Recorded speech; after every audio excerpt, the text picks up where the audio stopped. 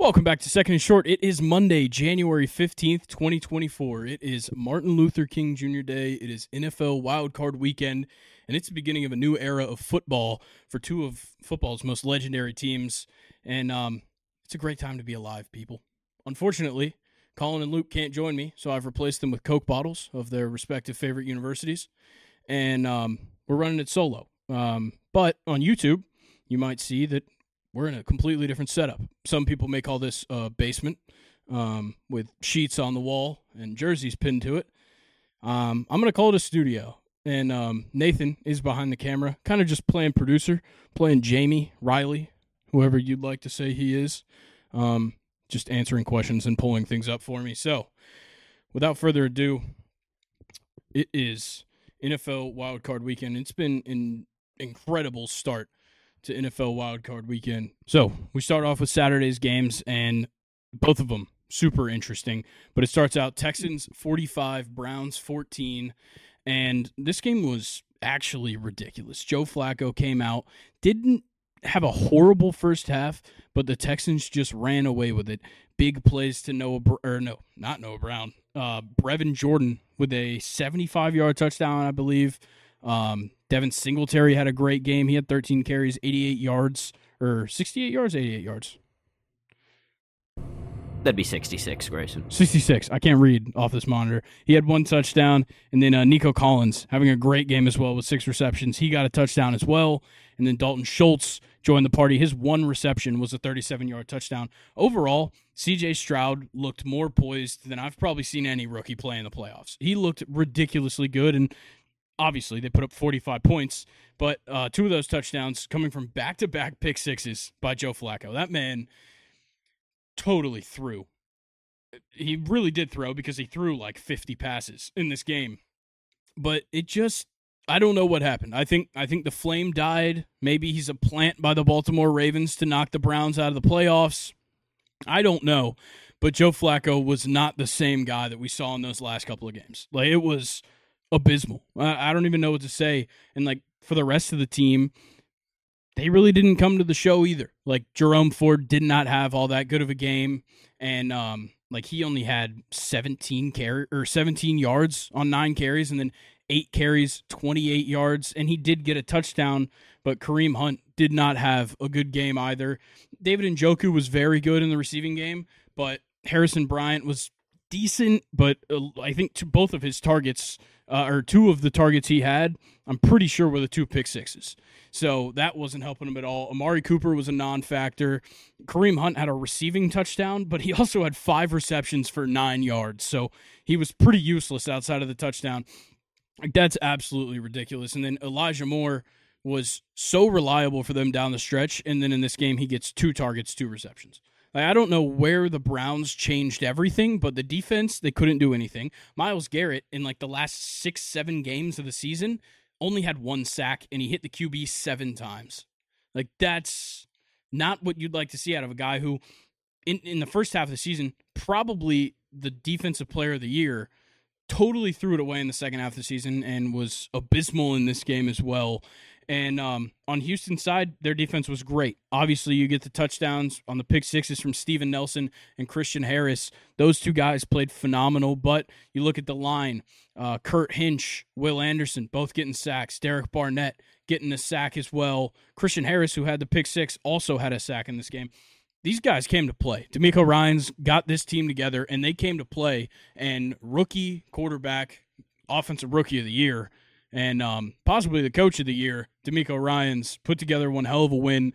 And, they're heading to the next round. An amazing game, a game that they were not the favorite in. I believe the Browns were a 2.5-point favorite at game time, and the Texans came out with it. So let's get into the next game, though. Chiefs 26, Dolphins 7 in the cold, cold air in Kansas City. That stadium looked frozen. And then, like, there wasn't really even snow. Like, there was, like, a frost over the whole ground. You had Taylor Swift coming in her jacket that was customized, made by Kristen Juszczyk, Kyle Juszczyk's wife. Phenomenal jacket, I have to say. All made out of Travis Kelce jerseys. I believe Brittany had one, too, but I don't care. And look, the Chiefs, like, it all started off so sloppy. There was so many times they'd throw the ball up, the wind would kind of push it back towards them, and then, like, Tyreek Hill had a ridiculous touchdown, the only touchdown in this game, and that ball got thrown up in the air. He had to come back for it. Defensive pass interference on L'Jarius Sneed didn't matter. Tyreek Hill just kind of pulled his leg from L'Jarius Sneed's grip and took it for the touchdown. But, yeah, this game was sloppy. Rashee Rice had a fantastic game, though. A lot of targets, I will say. A lot of targets for Rashee Rice. And a lot of targets for Travis Kelce, who I believe dropped the 3 targets he didn't catch. But both of them had great games, notably Rashee Rice, who had eight receptions, 130, and a touchdown. In the running game, Isaiah Pacheco, out of the gate, super well. He had 24 carries overall in this game because of the cold air, because that football was frozen. And he ended up with 89 yards and a touchdown. I think he had like 54 in the first half.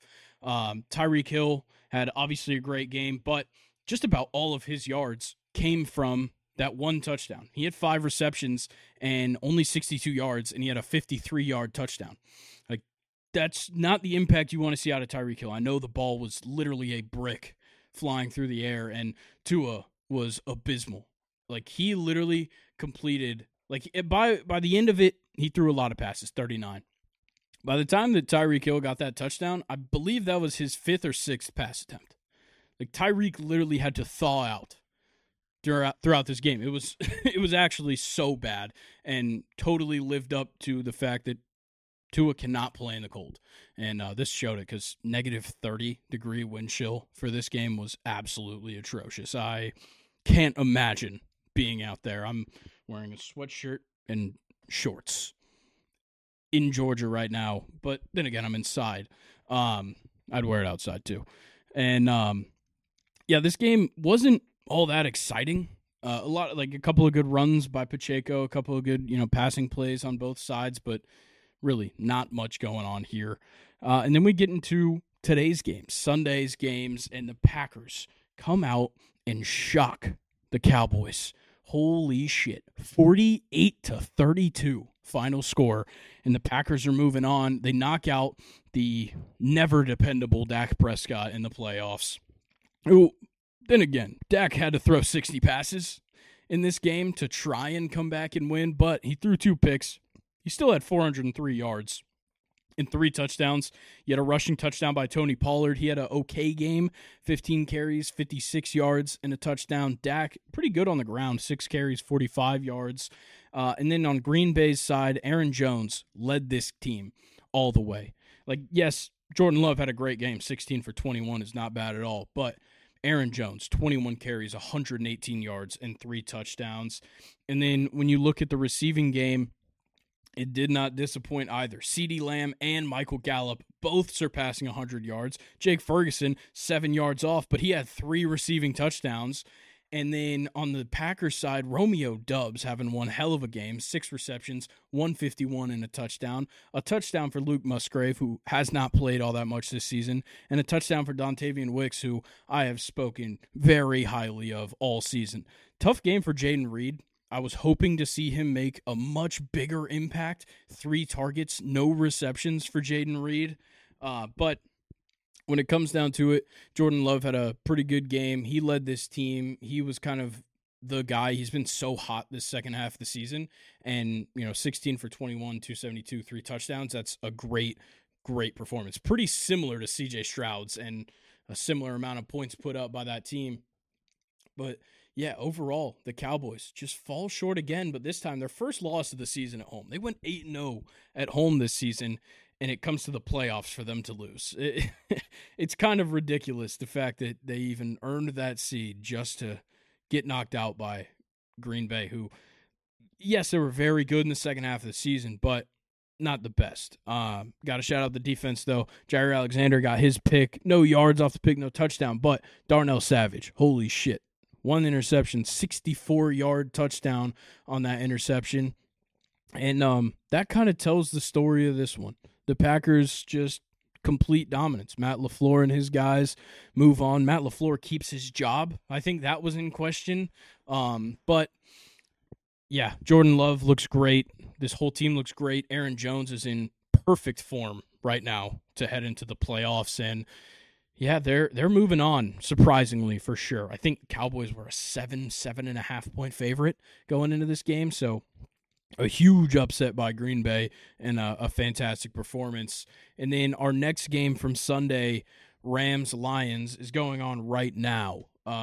Not too much to talk about considering it only started about 30 minutes ago, but Lions off to an early lead, 13-3 over their former quarterback, Matthew Stafford. Thus far, you got touchdowns coming from David Montgomery and a touchdown by Jahmyr Gibbs. Who would have guessed those two guys splitting the touchdowns? But right now, it just seems like Stafford can't really get the team down the field. I know it's only late in the first quarter, but 4 for 7, 40 yards, not too bad. Kyren Williams, not great either, not bad. 3 carries, 14 yards. But Jared Goff, perfect to start in this first quarter so far. He's 9 for 9. That's one hell of a start. And it's not even Amon-Ra St. Brown doing the work. He's only got 1 target for 1 reception for 5 yards. But Josh Reynolds, instead, 4 targets, 4 receptions, 75 yards. It's a great start for him. Jahmyr Gibbs got 2 receptions out of the backfield for 17 yards. And then Puka Nacua, the only one really doing anything in the receiving game for the Rams. But we'll try and give you some updates on that game kind of as we go. And then, of course, Steelers-Bills got postponed to Monday, I believe at 4:30. And we have Eagles-Bucks on Monday. That Steelers-Bills one was weird because it ended up being like the governor announcing it. And apparently the travel ban in Buffalo is still going to be going on Monday.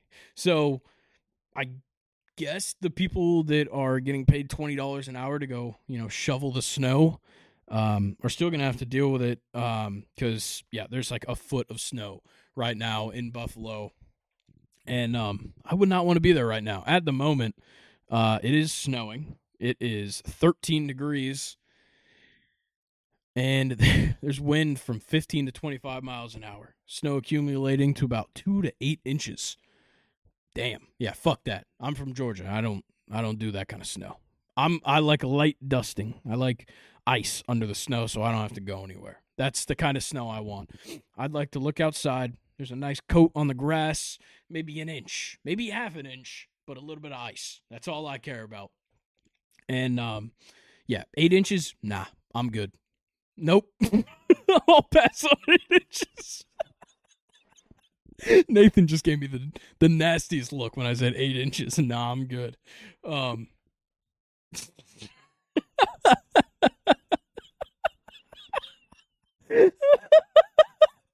I wish I had a camera on Nathan. This would be phenomenal. Yeah, on Monday, weather's not going to get much better. You got like a 60-70% chance of snow all day on Monday, so not going to go any better. And then Eagles-Bucks, I'm going to take a ballpark guess and say it's not going to be snowing in Tampa. Nathan, go ahead, pull up the weather for me. Make sure it's not going to be snowing in Tampa. I don't know if they've ever gotten snow.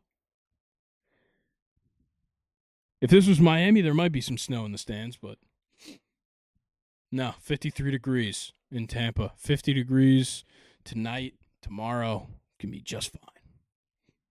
Got a little bit of rain maybe. See if those Eagles that are so dysfunctional can, it's raining all day. It's literally going to rain all day. Well, that makes this 10 times better because the Eagles suck and they have to play in the rain. Yeah, I don't know what's going to happen with that game. Like, we talked about it on Friday, and my opinion's already changed, and nothing's happened. And literally nothing has fundamentally changed for either team, and I still don't know what's going to happen. I think my opinion is entirely changed on that one.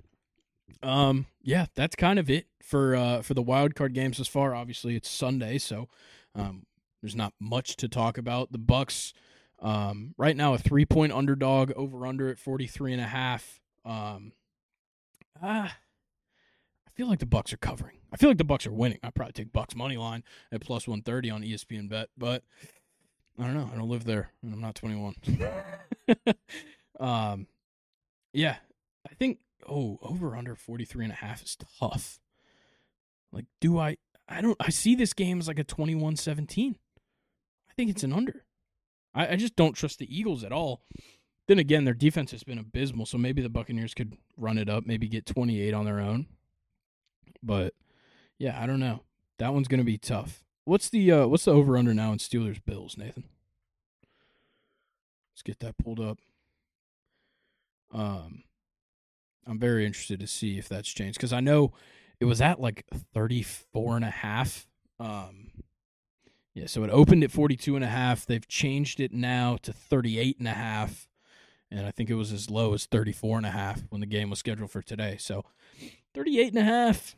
It's still going to be snowing. That's the problem. You know, and I don't think they're going to start shoveling till tomorrow morning. So yeah, I'm thinking under for sure. Like, this is going to be Najee Harris and James Cook running the ball. Maybe some Josh Allen designed runs. I will say Rudolph pretty good in the snow. Get that? You get it? No. Oh, all right. That's fine. It's whatever. You don't understand Christmas. All right. Well, let's talk about some of the coaching news around the NFL. Quite a few things happened. So we're going to go through kind of just every vacancy, see the updates for it. So we'll start the Patriots. Of course, Bill Belichick retired, and they already named his successor, and it's former Patriot player and linebackers coach Gerard Mayo. I don't like this. I don't think the succession plan works all that well. It just, I don't know, it seems like a dated concept now in football. I think, especially with how bad the Patriots have been, I think a change of, a new face of that team would be helpful. Like, Gerard Mayo, I'm not knocking him at all. I'm sure he can do a great job. He was a great player in the NFL. It's just, I don't know, he doesn't do it for me. I think Vrabel was the guy. I think they at least should have taken some time. And maybe, because I know Gerard Mayo signed a new contract last year, and I'm sure it said, if Bill Belichick retires, you become the head coach. But I feel like Vrabel should have given, they should have given Vrabel a fair shot because I think he's probably better, personally. But who knows? Like, he's 37 years old. He's a young head coach. He's the youngest by like a month, even though Sean McVay's been a head coach forever. He's only like a month younger than Sean McVay, but he's got upside for sure. He's, from the Belichick tree, which I think is why the Patriots wanted to stick to that. But wasn't that the issue this whole time? Was that Belichick was being passed by the game of football, and his coaching methods weren't efficient anymore. That's why you're moving on, and now you just go for a younger version who's just going to follow everything that Bill Belichick did. That doesn't make sense to me, but I don't know. But let's get into the next one. The Seahawks. They got to replace Pete Carroll. They agreed to part ways. It sounds like, it doesn't seem like Pete Carroll made that decision. I don't know if he was even involved whatsoever with that decision because I can't imagine Pete Carroll not on a football sideline for sure. And I got a feeling Dan Quinn makes the most sense to be the head coach there. He was obviously the DC for the Legion of Boom. Now he's been the DC with the Cowboys for some years after he got fired by the Falcons after blowing a Super Bowl, historically the biggest lead ever held in a Super Bowl, 28-3. Maybe I need something commemorating 28-3 in here. I think I have to do that to humble myself. We just had a big play in Rams-Lions. A 50-yard touchdown pass to Puka Nacua. Goodness. Love that guy. Puka Nacua is, in case you've never seen, he's the coolest guy ever. He's just funny. He's a normal human being. And look at wide receivers across the league. None of them are normal human beings. Antonio Brown is obviously the cover boy for not a normal human being. I'm not going down the AB rabbit hole. But yeah, back to the Seahawks. I think Dan Quinn makes the most sense. I know they've looked into a couple of guys around the league, but I think defensive-minded makes the most sense. This defense has sucked the last 2 years, and they need, that was the fix that needed to happen for Pete to keep his job and to stay there. Obviously, it didn't happen. So Dan Quinn, being a defensive head coach, coming in, making some moves, just seems like the right choice for me. And then our next opening, Vrabel. He's out in Tennessee. And I don't know who's going to take over that dumpster fire. That team is going to be bad for years to come. They've totally fucked themselves over in multiple ways. And I don't know. Yeah, they're just hot garbage. Like, they suck. The wide receiver core is ass. Literally, look at the depth chart. It goes DeAndre Hopkins, nothing. There's nothing there. And like, the guys that we look at and we're like, oh, this guy might have a good season. They don't have a good season. It just, literally none of it makes sense to me. They have, like, the bones of a defense, and but it's never going to be good. Derrick Henry is on his way out the door. That's a done deal, for sure. He said goodbye to Nashville in case this is the last time I see you. That's just because you might not be on his schedule next year. Like, he's so gone. It is so clear. But, yeah, like, Tennessee is such a dumpster fire. I can't imagine anybody that has head coaching experience outside of maybe Belichick would want to go there. Like, they're going to have a good pick this season, but otherwise, like, you have to do so much to rebuild that team. And a guy like Belichick wants to win now. He's going to go somewhere where at least he has a quarterback, or at least he has the pick to get a quarterback, because I don't even know where the Titans pick. I'd assume it's top 10 because they only had 5 or 6 wins this season.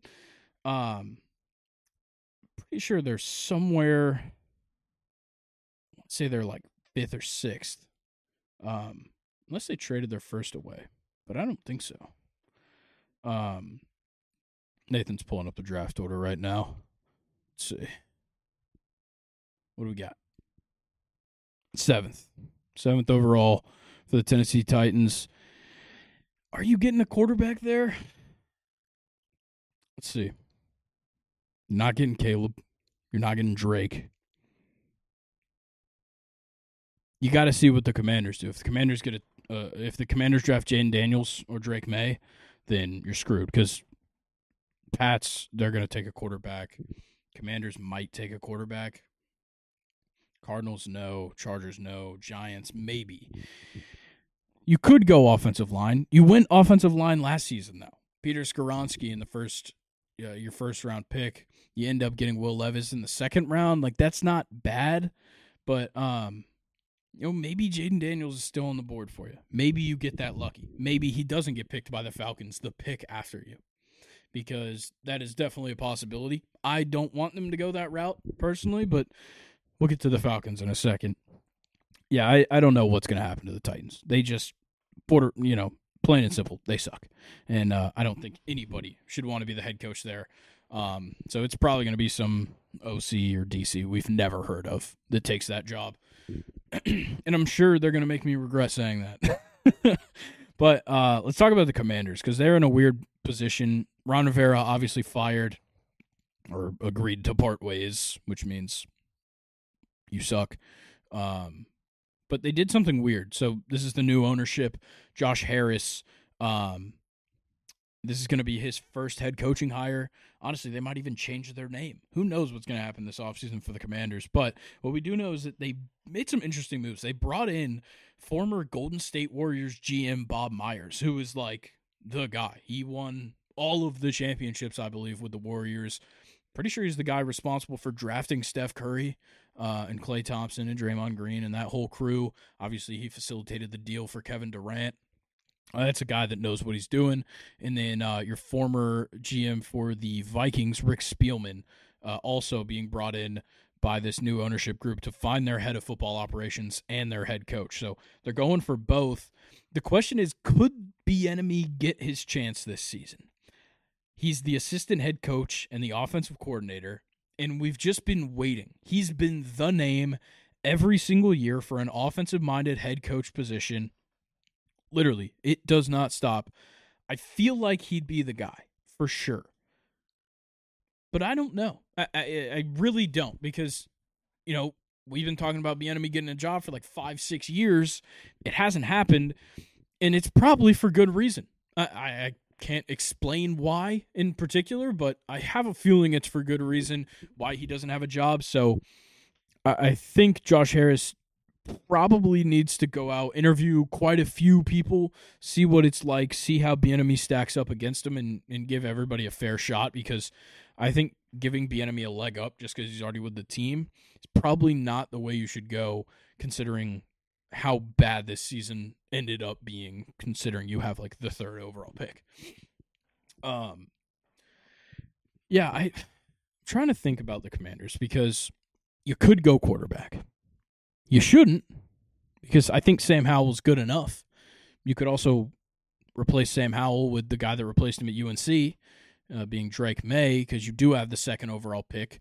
You also could get lucky and the Bears don't trade their pick, and they also don't take Caleb Williams, and you could get Caleb Williams. I still think Drake May would be the pick. But if you want to go get a quarterback, you're in the position to get a quarterback. And I think that bodes well to go for an offensive-minded head coach, which once again opens the door for Eric Bieniemy.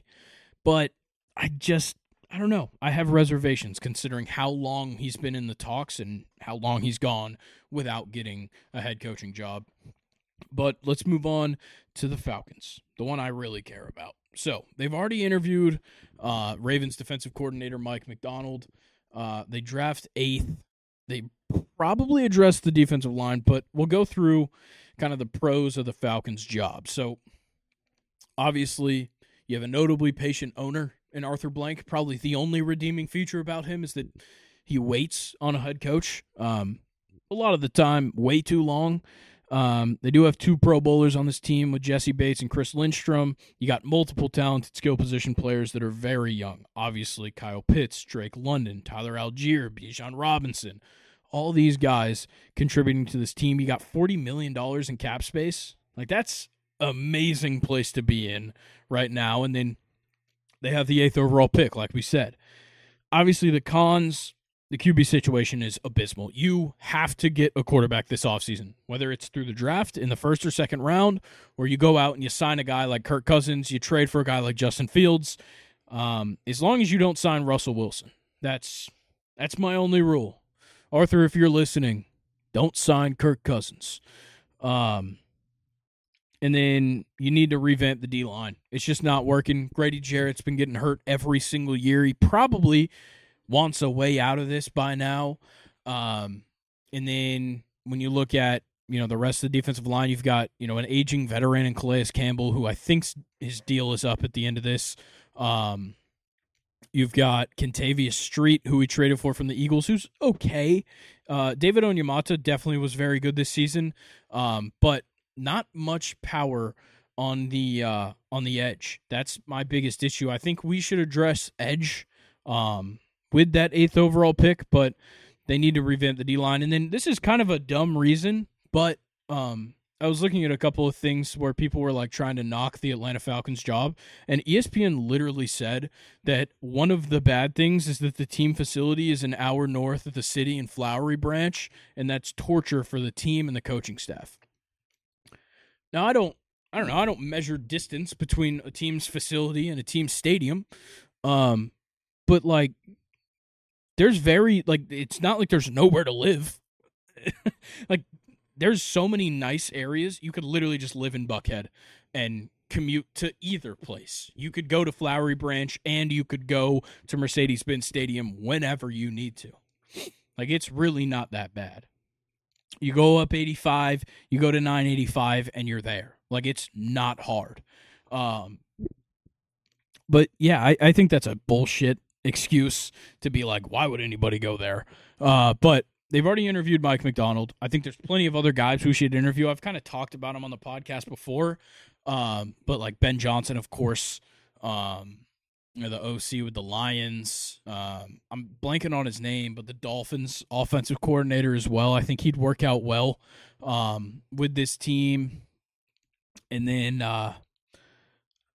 Brian Flores, the defensive coordinator for the Vikings, formerly the head coach of the Dolphins. I think he'd be a good one to interview. Yeah, there's a whole lot of great candidates out there. And I think the Falcons can't go wrong, offensive or defensive-minded head coach. I think either way, that's probably just the way to go this season. But let's move on to the next team, and that being the Chargers. Jim Harbaugh has met with the Chargers, the first NFL team he's met with this season. I believe he played for the Chargers at some point. I could be totally wrong about that, but they're meeting. I think that's the team for him. He loves Justin Herbert. Mike Greenberg said so himself. And what's nice is a thing he likes the most is Justin Herbert. He's locked in for many years. He's about to hit his prime, and you have an early draft pick because you were so dog shit this year. The issue is there's a lot of negatives to this job. First of all, you're about $40 million over the cap. So you're kind of screwed. Yeah, Jim Harbaugh played in San Diego for the Chargers for a year. He played for a lot of teams. I did not realize that. Why did they include Michigan in his playing career? That's weird. Whatever. Wikipedia is dumb as fuck. Oh, here we go. That's it. That's the link. Thank you, Nathan, for that astute observation. Jim Harbaugh, for how many seasons? Like 2 seasons?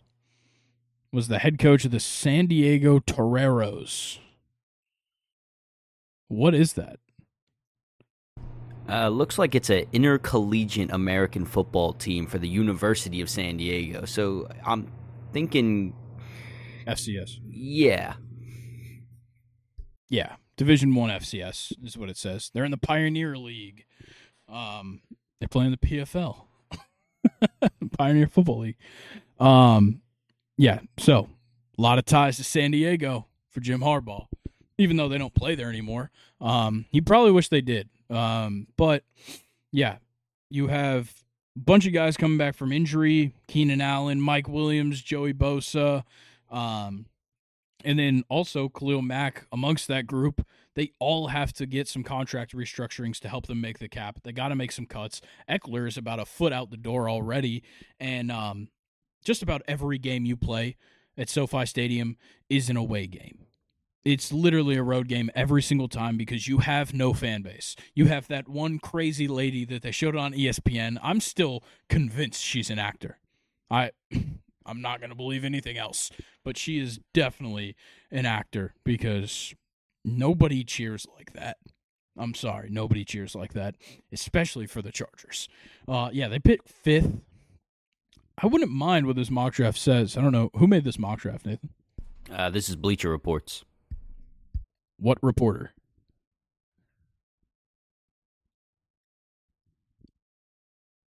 Christopher Knox. Okay, so Christopher Knox has Brock Bowers going 5th overall to the Chargers.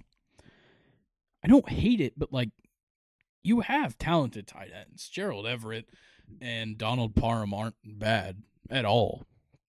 But, I don't know. It's kind of weird. And then, so with the Chargers, you know, they are just now meeting with Harbaugh, but they've interviewed quite a few people already. They've already interviewed 49ers DC Steve Wilks. They've interviewed Ravens OC Todd Monken, which I think is kind of surprising. He only got to the Ravens at the beginning of this season. He's already getting head coaching interviews, and then you got Raiders defensive coordinator Patrick Graham, and then, of course, the Chargers interviewed their interim head coach Giff Smith and their OC Kellen Moore, and then they're requesting an interview with Mike McDonald of the Ravens as well. Oh, score update in the Lions-Rams game. A Sam Laporta touchdown for 2 yards on a 11-play, 75-yard drive. Lions up 21-10 about halfway through the second quarter. Yeah, so that's kind of it for the Chargers. Let's get into the Panthers job. Got to be the least desirable job in the entire NFL. You have a second-year QB, which I guess is pretty good. That's nice. You got a guy that should be good. You got some great young talent on defense: Brian Burns, Derek Brown, J.C. Horn. You got $40 million in cap space. You got the league's second richest owner. Unfortunately, the owner's a jackass. They have had 3 coaches in 5 years. The offensive line is non-existent. The wide receivers are garbage, and Bryce Young has not shown anything in his one season. And, yeah, they don't have a first overall pick. They were the worst team in the league. They traded it to the Bears last year, and they're also the worst front office in the league.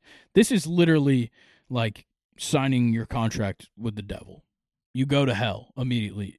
As soon as you work for the Panthers, you're fucked. David Tepper is going to throw a drink in your face, and then he's going to fire you. Nobody should want this job. Unfortunately, nobody should want this job. Maybe Ron Rivera wants his job back. I don't know. But I can't imagine anybody is interested in taking this job with how much of an idiot David Tepper is and how bad that team is set up right now. I know that they want to stick offensive-minded.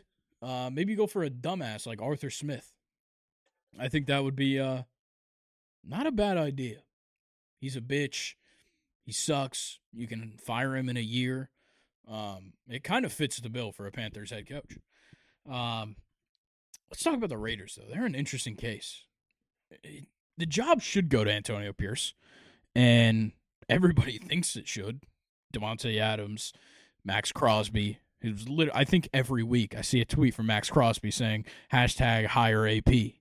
But will Mark Davis, cave to the peer pressure? Obviously, he ignores what the public says, considering his haircut. But you got some good parts of this job. Davante Adams is there under contract. Max Crosby under contract. Daniel Carlson, yeah, I said the kicker. He's probably the last good player. But the rest, the good part of this team is the location. Vegas is the place to be for sports right now. Everybody wants to go to Allegiant Stadium. Everybody wants to go even watch the Vegas Aces WNBA team. Everybody wants to see them. Everybody is preparing for the Oakland Athletics to move there. You want to see the Sphere. Literally everything is going on in Vegas right now, and it's literally the place to be for sports. And no income tax. That's nice. But honestly, I think you go wrong if you don't go Antonio Pierce. He is the guy for this job. Biggest issue, Aiden O'Connell might be your best choice at quarterback. That's not good. Jimmy Garoppolo is there for the time being, but there's something about Jimmy Garoppolo that I certainly I just can't take serious. I can't go into a season believing that by week 7 he's going to be starting a football game. It's not possible. Yeah, I don't know. And they also need to find a GM. I have seen that Harbaugh is linked to this job, which is nice, but Chargers kind of beating them to him. But Harbaugh's linked there because he started his coaching career with the Raiders in 2002, and he also hired Don Yee as his agent, who is also the agent of minority owner and greatest football player alive, Tom Brady, which definitely helps. Yeah, I think the Raiders' job is interesting because, like I said, there is some good talent. You've had some very good early draft picks over the last couple of years, but overall, you don't have the best stuff going on. Yeah, he was the QB coach for about a year for the Raiders. Not bad. But I don't know. It doesn't seem like Jim Harbaugh's job. I feel like Jim Harbaugh's going to the Chargers, and I feel like Antonio Pierce has earned that job in Vegas. Yeah, that's kind of it for the NFL. Yeah, that's all for the NFL. That's all the coaching vacancies. At least as of now, there's no telling what somebody could do in the offseason. Yeah, that's it. So let's get into some MLB news. Not too much going on. Quite a few moves that were nice. Start off, Japanese free agent Shota Imanaga signed a 4-year deal with the Chicago Cubs. Can you pull up the AAV for that contract? I can't remember what it was. He's making a decent amount of money. It's a deal that makes sense. It's not a Yamamoto. I think he's making 15 a year AAV. Yeah, 15 mil average annual value on that contract. I love it. The Cubs needed to go out and get starting pitching. Obviously, the next point is that they lost Stroman. But they have Justin Steele still there. They missed out on Shohei. They missed out on Yamamoto. They go out. They get Shota Imanaga, who I really do think he's going to be fantastic. He's 30 years old, which is concerning. I think that's why they went short term, only 4 years on his deal. But he's a great pitcher. Like, he was fantastic in the NPB. Just kind of was unfortunate to stay there that long. So, yeah, I think we'll have to see. Did he play with Trevor Bauer? Okay. I thought somebody had brought that up before. But, yeah, Shota Imanaga is now... That's not right. Dude, StatMuse is the dumbest thing ever. I hate StatMuse with all of my being.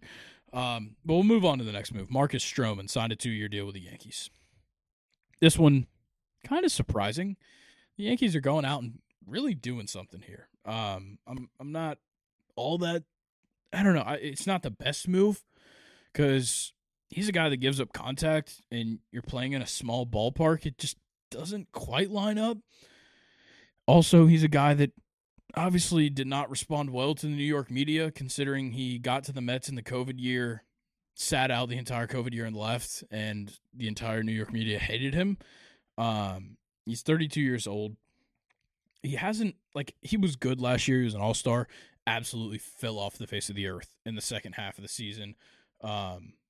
It's going to be a little interesting. The Yankees don't allow facial hair. I wonder what their stance is on do-rags, because he does wear a do-rag under his hat quite often. Not all the time, but that one's going to be interesting. Yeah, who made that YouTube video? That is iTalk Studios. And why do they believe Marcus Stroman to the Yankees will be a nightmare?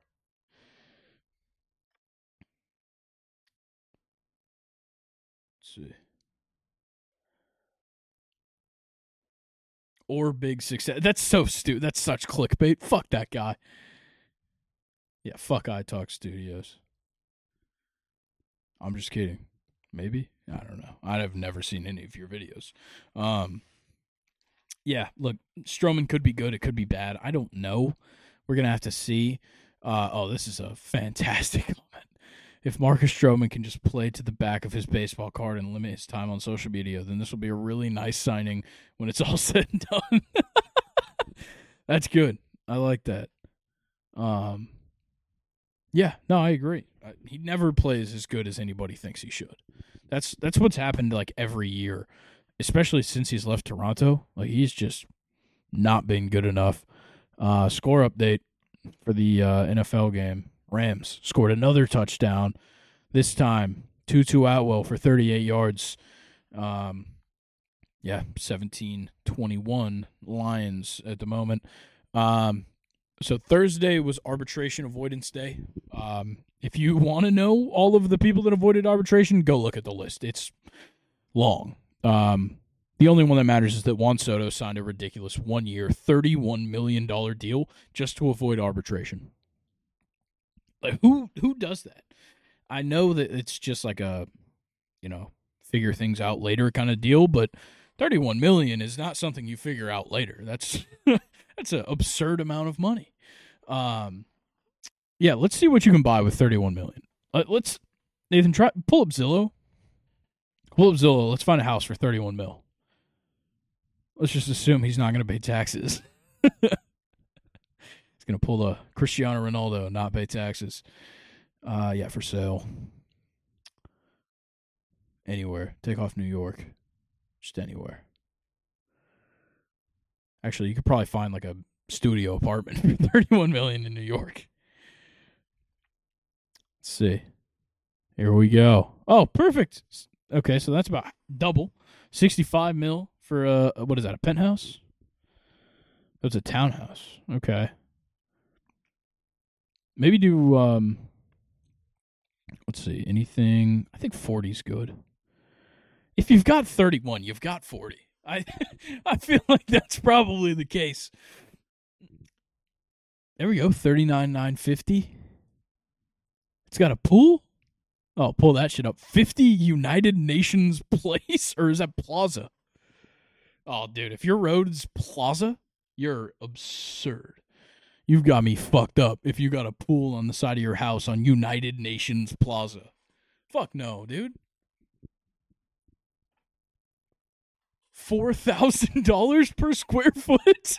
No, $19,000 per month HOA fee. What the fuck? Ain't no fucking way.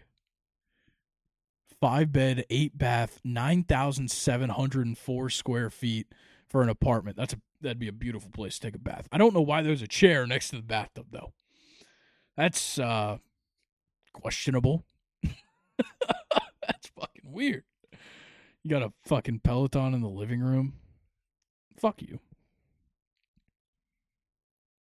All right, well, I found where Juan Soto will be living, if anybody would like to know.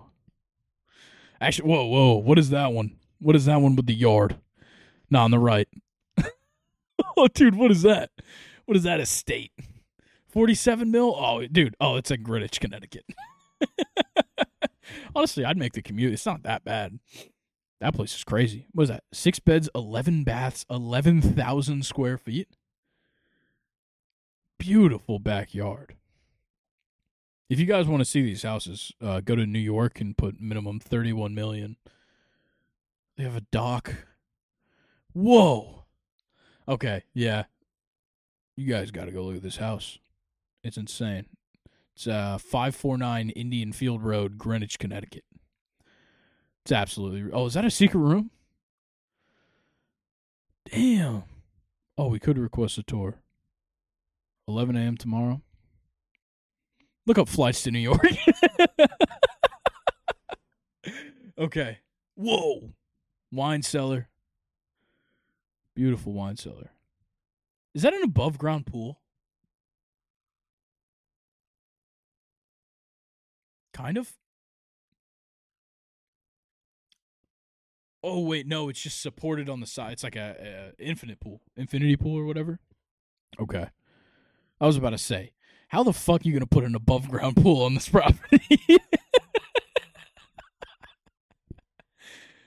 Like, somebody's going to be, like, snorting meth in the bathroom if you have an above-ground pool. You can't pay $47 million for a house and not do meth if you have an above-ground pool. I don't care. Your house could cost $30,000 and you could have an above-ground pool. I think you're on meth. All right, let's move off from Zillow, or we could sit here and do a Zillow podcast all day. But the Giants went out and signed hard-throwing relief pitcher Jordan Hicks to a 4-year deal. It's kind of a long deal for a relief pitcher. 4 years was surprising to me. I think for a guy like Jordan Hicks, who's been so up and down throughout his career, he probably wanted something long-term. Probably helps a guy's confidence to have 4 years as a relief pitcher. But I don't hate this deal. The Giants had to go out. They had to make moves. You pair him up with an already elite closer in Camilo Doval. You have so many good pitchers on that staff. I think the Giants are really building something. And then the Teoscar Hernandez move was made official. 1 year, $23.5 million to the Dodgers just to play a shit left field and hit like 250. Can you pull up Teoscar Hernandez's stats last season? I'm pretty sure he was very bad in Seattle. Yeah, 258. Look at that. The guy is literally going to hit 250, maybe. 93 RBI is pretty good. 38 stolen bases is very surprising. Oh, is that walks? Oh, 38 walks is bad. It's really bad. I thought it was stolen bases. Like, what? No way. Okay, so yeah, he wasn't that good. In 160 games, he struck out 211 times. Yeah, no, this is a shit move. The Dodgers are dumb as fuck. They just have too much money. They might spend $100 million on Joey Votto to be a bench bat. Like, the Dodgers have too much money. All right, next is the Braves. They signed Charlie Culberson to a minor league deal, but he's coming back as a pitcher. I don't know if he's going to make the major league team. Probably not. But he's got some pretty good stats when he's pitching. I think he's gotten 7 innings, 7.2 innings, something like that. The guy hit 94 in a game in 2018 for the Braves. As the pitcher, obviously garbage time, whatever. Still, Charlie Culberson is making a comeback. And I know, I think on this podcast I said Jose Bautista is also making a pitching comeback. Obviously didn't happen. But let's see. He's got multiple scoreless outings. Yeah, 7.1 innings pitched. He's only given up 7 hits, 1 earned run. That's a quality start. 7 innings, 1 earned run. That's a solid start. How many strikeouts he got? 1. Okay, so maybe he doesn't have strikeout stuff. We'll see. I don't know. Yeah, he's all about the curveball. Well, he's like a sinker slider kind of guy. He's not trying to strike you out, but he's definitely going to mess you up. All right, next move, though. 6 teams. Well, these aren't moves. These are just rumors. 6 teams are in on J.D. Martinez. Some likely candidates, the Mets, the Tigers, the Blue Jays, and the Angels. J.D. Martinez is so past his prime. Like, he's still very good, but I'd say he's past his prime. He's definitely not going to be getting the money that most people would have assumed he'd be getting, at least back in the day. But now I think he's done a pretty good job. All right. We plugged the computer in. Nathan took a pee break. We're good to go. All right, next thing. So, Blue Jays. They're monitoring Blake Snell right now. It said quietly monitoring Blake Snell. I don't know what that really means, but the Phillies, Giants, and Angels are definitely in the running for him. Look, with Snell, it's like, yes, he's coming off of a Cy Young, so you certainly can't deny the guy money. And he's not that old either. But he's definitely like the guy to go for now with Yamamoto off the board. I'm trying to think of who's the best fit. I know, a couple of weeks ago I did my list, and I said either Giants or Angels would be the best, or where he should go or where he will go is between Giants and Angels. The Phillies could give him an offer that's very good. And if you had that rotation, oh my God. You already re-signed Nola to start things off for free agency. You still have Zach Wheeler, and you add Blake Snell.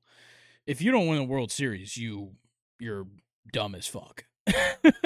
Like, that's ridiculous. And then, they round out the rotation with, I'm trying to think who else is in that rotation. You got Taijuan Walker, Ranger Suarez. Yeah, like that 5 would be fantastic. You knock Christopher Sanchez out of the rotation.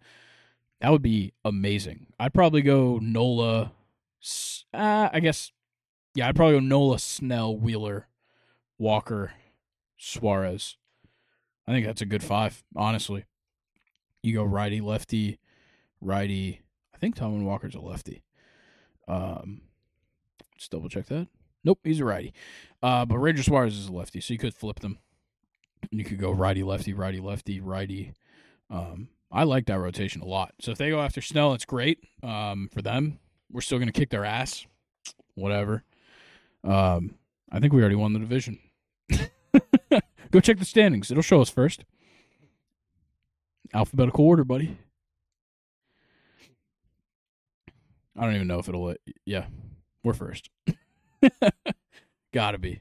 Atlanta Braves, always first in the division, even when the season's not going. All right, let's see. Well, that's going to show last year's. All right, let's go to the next thing. Joey Votto getting some interest, which I like. Obviously, he's not going to be with the Reds anymore. They parted ways, but I think Joey Votto's still got some years in him. I think he could go, probably not start anywhere at the moment, but he could go and play a couple of games. Probably get 60 to 80 games for a team. He wouldn't be bad. And then the Giants, Phillies, and Angels, same teams that are in on Blake Snell, are also in on Jordan Montgomery. Makes sense. The guy was phenomenal in the postseason for the Rangers. He just came off of a World Series. You can't deny that guy. Big move, though. The Dodgers traded the number 44 MLB pipeline prospect, Michael Busch, infielder. Huge power bat. Fantastic bat. Not great in the field. Doesn't really have a position just yet. They know he's going to play the infield, but he's going to the Cubs. That's a good move for the Cubs. They need to add a little bit of youth to that team. Obviously, you have the infield pairing of Nico Horner and Dansby Swanson. And then you add in Michael Bush there. You've got Christopher Morel in the outfield, Seiya Suzuki in the outfield. They're building something pretty good in Chicago. I think they need a power bat in the outfield, though.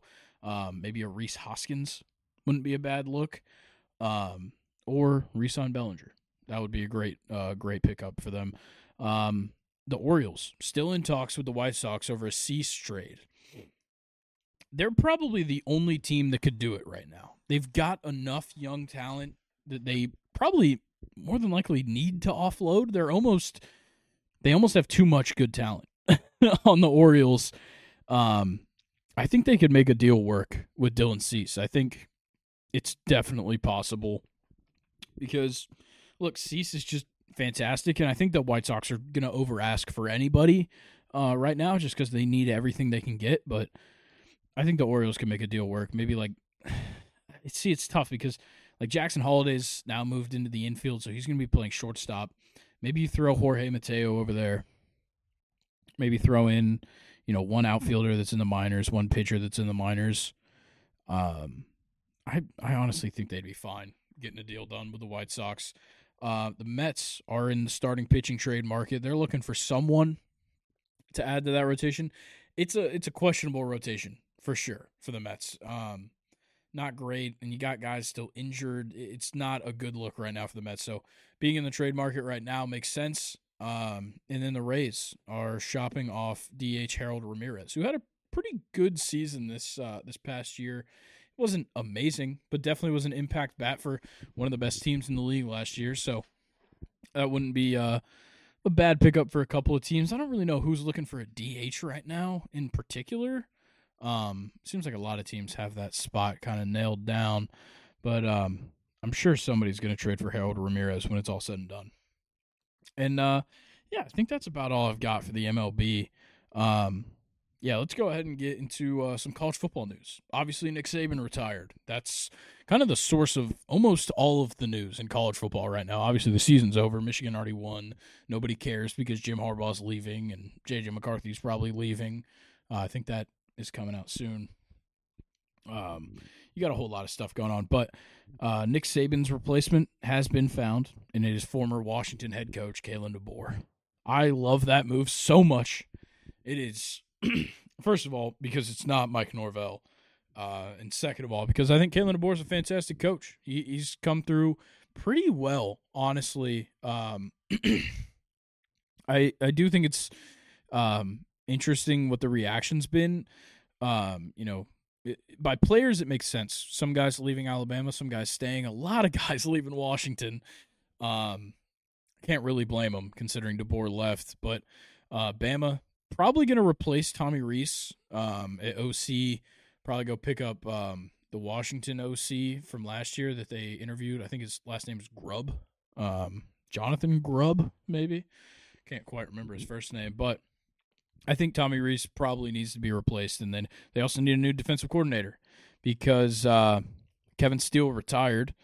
They've got a couple of options. I think Glenn Schumann coming from Georgia to Alabama wouldn't be that bad. I think it'd be a good move. It probably isn't the best move for Glenn, but for Bama, it would be a fantastic move. You could promote Charlie Strong, who has a good track record as a DC, not as good as a head coach, but he's an analyst right now at Bama. You go get a guy like DJ Durkin. He got fired from A&M, so he's looking for a job. Obviously, Alabama has been seen as like the second chance for a lot of coaches. I don't know how good that's going to be though. Now, is it really going to be like that? Because Saban could just kind of, make a guy do what he was supposed to. I don't know if DeBoer is going to be able to do that. I think DeBoer is going to need the helpful assistance. And I think early on in Nick's career at Bama, he needed the assistance. And you've seen that because his coaching tree is ridiculous. When he won a national championship with LSU, he had a ridiculous coaching staff. And he's had a ridiculous coaching staff at Alabama every single year. So I think DeBoer is going to go out. He's going to get the right DC. They're going to get, they're going to figure things out with the offense. But they did lose some recruits, and they lost some players to the portal. So you got wide receiver Isaiah Bond heading to Texas. That's tough. That's tough. A lot of Bama players wanted him to stay, but I don't know. I don't blame him for making the move. You were going to be one of the best wide receivers on that team, and you go to Texas, who is going to lose Xavier Worthy and A.D. Mitchell. I don't blame him at all for heading over to Texas, go play with Quinn, go play for Sark. And then also you had 2 freshman defensive backs enter the portal for Bama as well. And then the number 3 wide receiver in the 2024 class, Ryan Williams, decommitted from Bama. There's a whole lot going on with that team. I believe the corner that I'm speaking of, one of them was Damani Jackson, I believe. Or no, he just transferred in. Okay, so they've got 3 guys transferring in. LT Overton from A&M, Damani Jackson from USC, and Nikhil Bertrand from A&M as well on the offensive line. So, yeah, they've got some transfers coming in. I think a lot more guys will transfer in. You might have a couple of Washington guys transfer in, just kind of following DeBoer. But, with DeBoer exiting, a lot of Washington players going to the draft. Rome Odunze, Jalen Polk, Dylan Johnson, Jalen McMillan, and Roger Rosengarten. I don't even know who that guy is, but I heard he's pretty good. And also his last name is Rosengarten. But yeah, a lot of guys going to the draft. Obviously, Penix is going to the draft because he's like 30. I don't know if some of these guys should have gone. Obviously, Rome should have gone. Dylan Johnson should have gone. Jalen McMillan and Jalen Polk might need a little bit more to prove. They're going to get picked, don't get me wrong. They could go earlier if they stayed another year. I don't know if Jalen Polk had a choice. I think Jalen McMillan did. Nonetheless, you had 2 coaches get extensions right after being rumored to be going to Bama. Sark and Mike Norvell both signing extensions. Norvell, I think he got 8 years. He's getting $10 million a year, or more than $10 million a year, despite the NIL violations.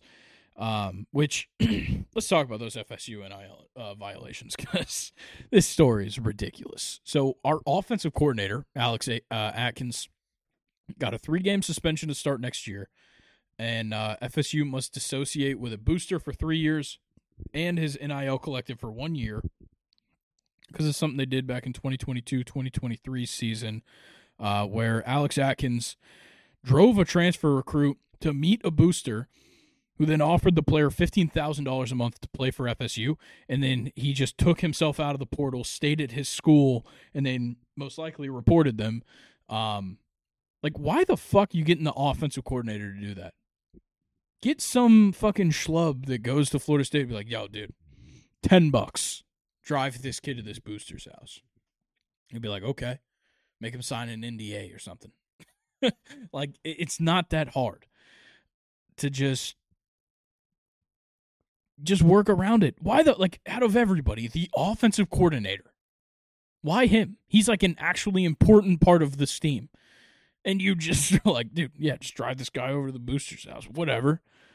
That's so ridiculous. What are you doing? Go find some grad assistant to do this. Why? Why? The offensive coordinator makes no sense to me. Nonetheless, Sark also getting an extension, bringing in some transfers, all that stuff.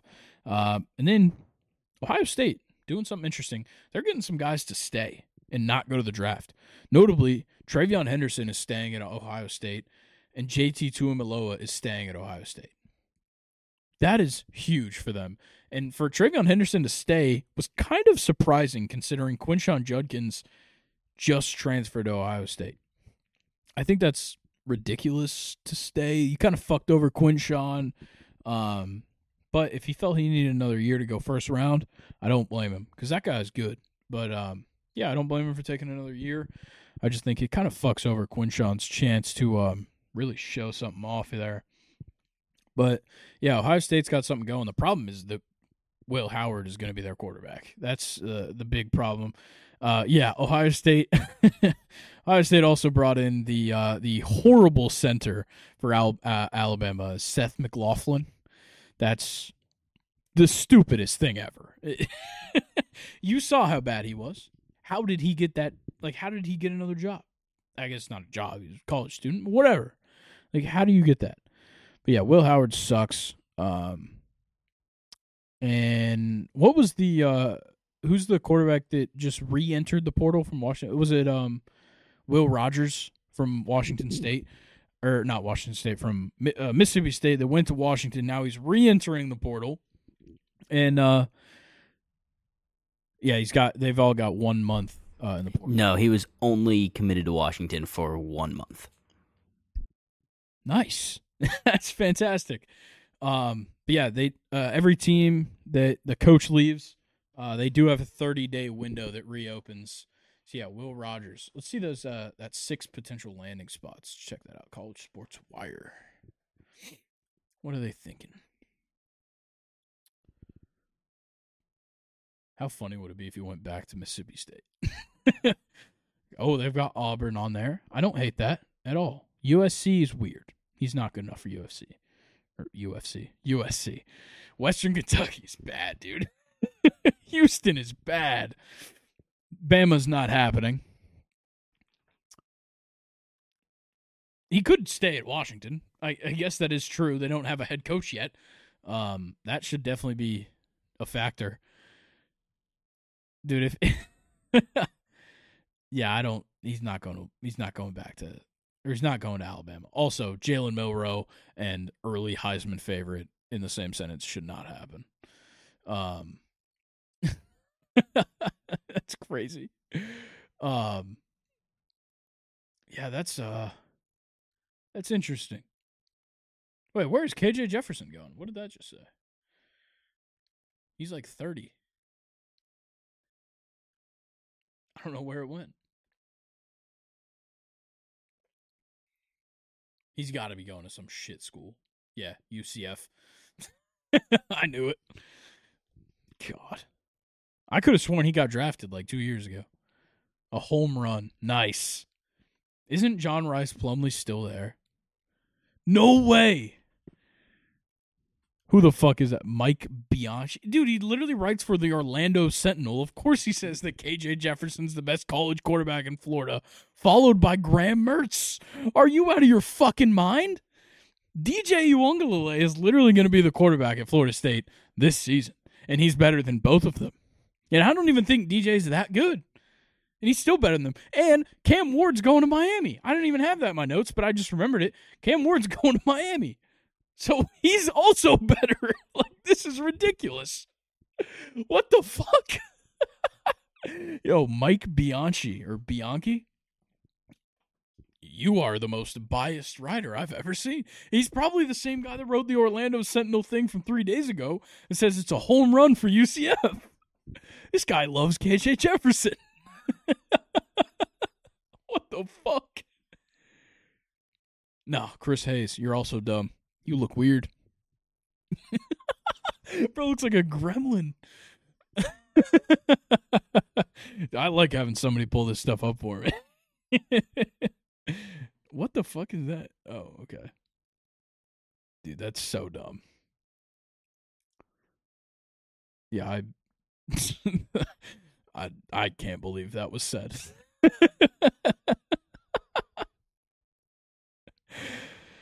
Trying to see any other college football stuff.